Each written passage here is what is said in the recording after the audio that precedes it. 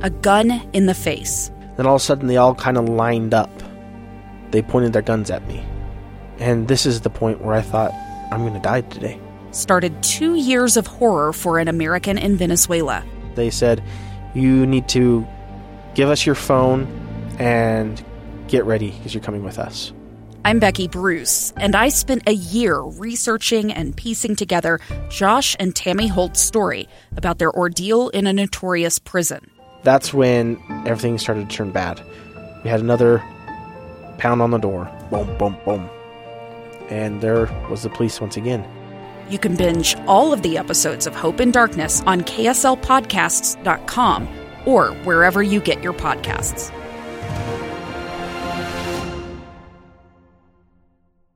Inside Sources with Boyd Matheson. Next is Now.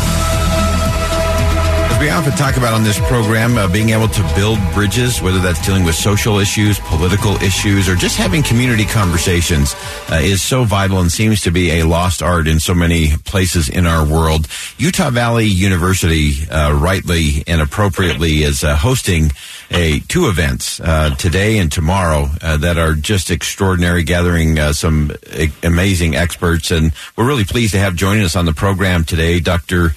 Brian Birch, who's the director of the Center for the Study of Ethics and Religious Studies program at Utah Valley University. Dr. Birch, thanks for joining us.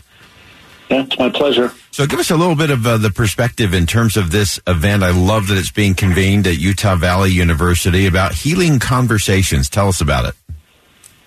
Well, this event was born out of a broader effort that we have been working on across campus to create opportunities for people to build bridges, to understand how to dialogue well and productively.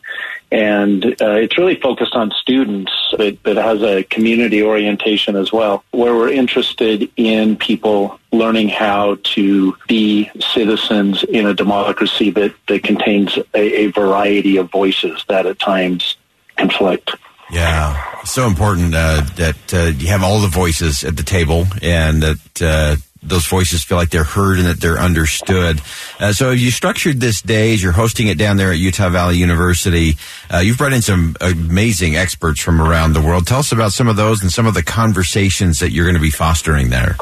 Thank you. Well, today we're focusing on small group workshops where we've invited 7 world-class scholars and specialists in conflict resolution primarily, but people who work in mediation and dialogue across difference. And so we have scholars coming in from Northern Ireland, where they've done work in peace building across the political differences there. We have a representative from the United States Institute of Peace, where he brings an international perspective, and we also have community building specialists who work in difficult dialogues. So as we speak, we're in the morning session of these workshops, and we have assembled school teachers and community leaders and religious leaders and scholars and we wanted to design the workshops so that the small groups were themselves diverse, so that people could learn how to practice dialoguing while they're learning the best practices.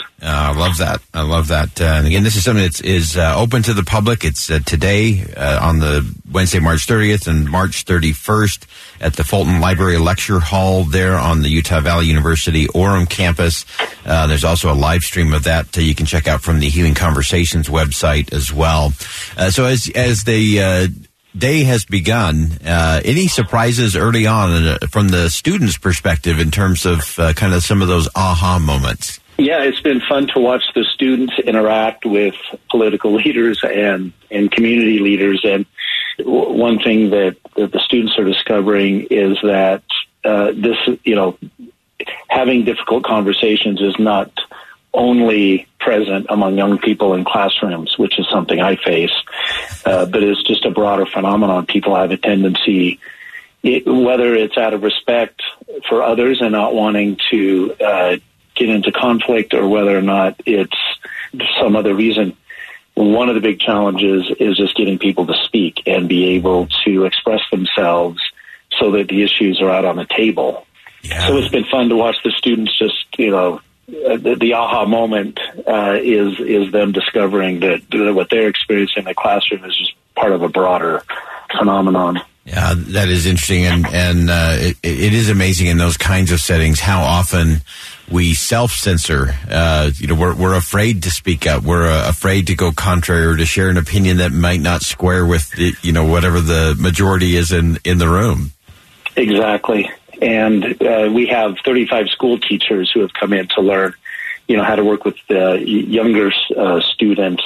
And, they're expressing some of these same things, whether it's students who are clustering into groups, self-selecting into groups, or whether students are just afraid to have a voice or to feel confident having a voice. Yeah.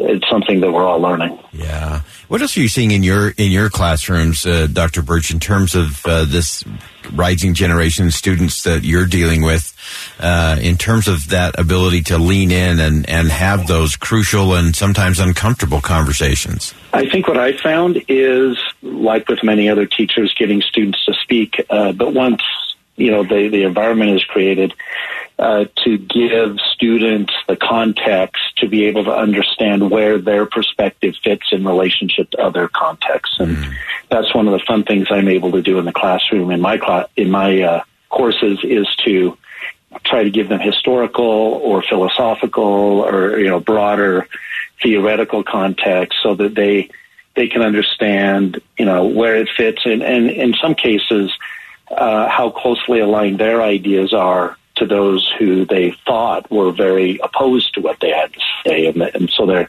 able to find some commonalities where they might not otherwise have been able to do so. Oh, I love that. That is fantastic. So as you look at the rest of today and tomorrow, what's an outcome that you hope comes from hosting these two events down there at Utah Valley University? I think the main thing is for the people who are participating in the workshops today is that they walk away having better skills in terms of their work. So, we are, these facilitators are hoping to provide school teachers and community leaders and political leaders, with skills to help convene conversations themselves and to mediate and navigate and to work across these differences more productively. And then tomorrow with the public event, I think whoever comes, I hope that they understand how passionate people are about building peace and understanding and reconciliation, and just how many resources there are in our community, but even across the nation, to help them have these kinds of conversations. Yeah, it's so important. It is both having a willpower and a skill power to be able to convene those kinds of conversations, and whether that's in your local church group or your community or in a class or in a business or in politics, it's the same things, but it is both willpower and skill power. And I love the way that Utah Valley University is leading out once again in a really important area. Again, Utah Valley University hosting two events on bridging social and political division. Public event tomorrow. You can check all of that out at the Healing Conversations website there as well. And so grateful, Brian Birch, the director of the Center of the Study of Ethics and Religious Studies program there at Utah Valley University. Dr. Birch, thank you so much for joining us today. Good luck with the rest of the conference. Thank you. It was a pleasure. Coming up, Israel is seeing a rise in crime and violence. Jordana Miller from ABC News joins us next to discuss what is actually going on in Israel while everyone else is focused on Ukraine. Stay with us on KSL News Radio. Two friends taking pictures of the rising full moon on a summer night. Two teenage kids doing what teenage kids do. When a stranger with a gun and a death wish changed everything. It was violent, it was senseless, and I will never understand it, I will never accept it. I'm Amy Donaldson, and unfortunately, we're all too familiar with stories about how violence shatters lives. But what we rarely see is how they are rebuilt. In a new podcast, The Letter, we relive tragedy, but only so we can hear the rest of the story. The struggle to reclaim lives, the realities of grief, and the possibilities of forgiveness. I believe in miracles. Sometimes I thought, there are no miracles. Yeah, there are, and this is a big one. Follow The Letter at theletterpodcast.com or wherever you get your podcasts.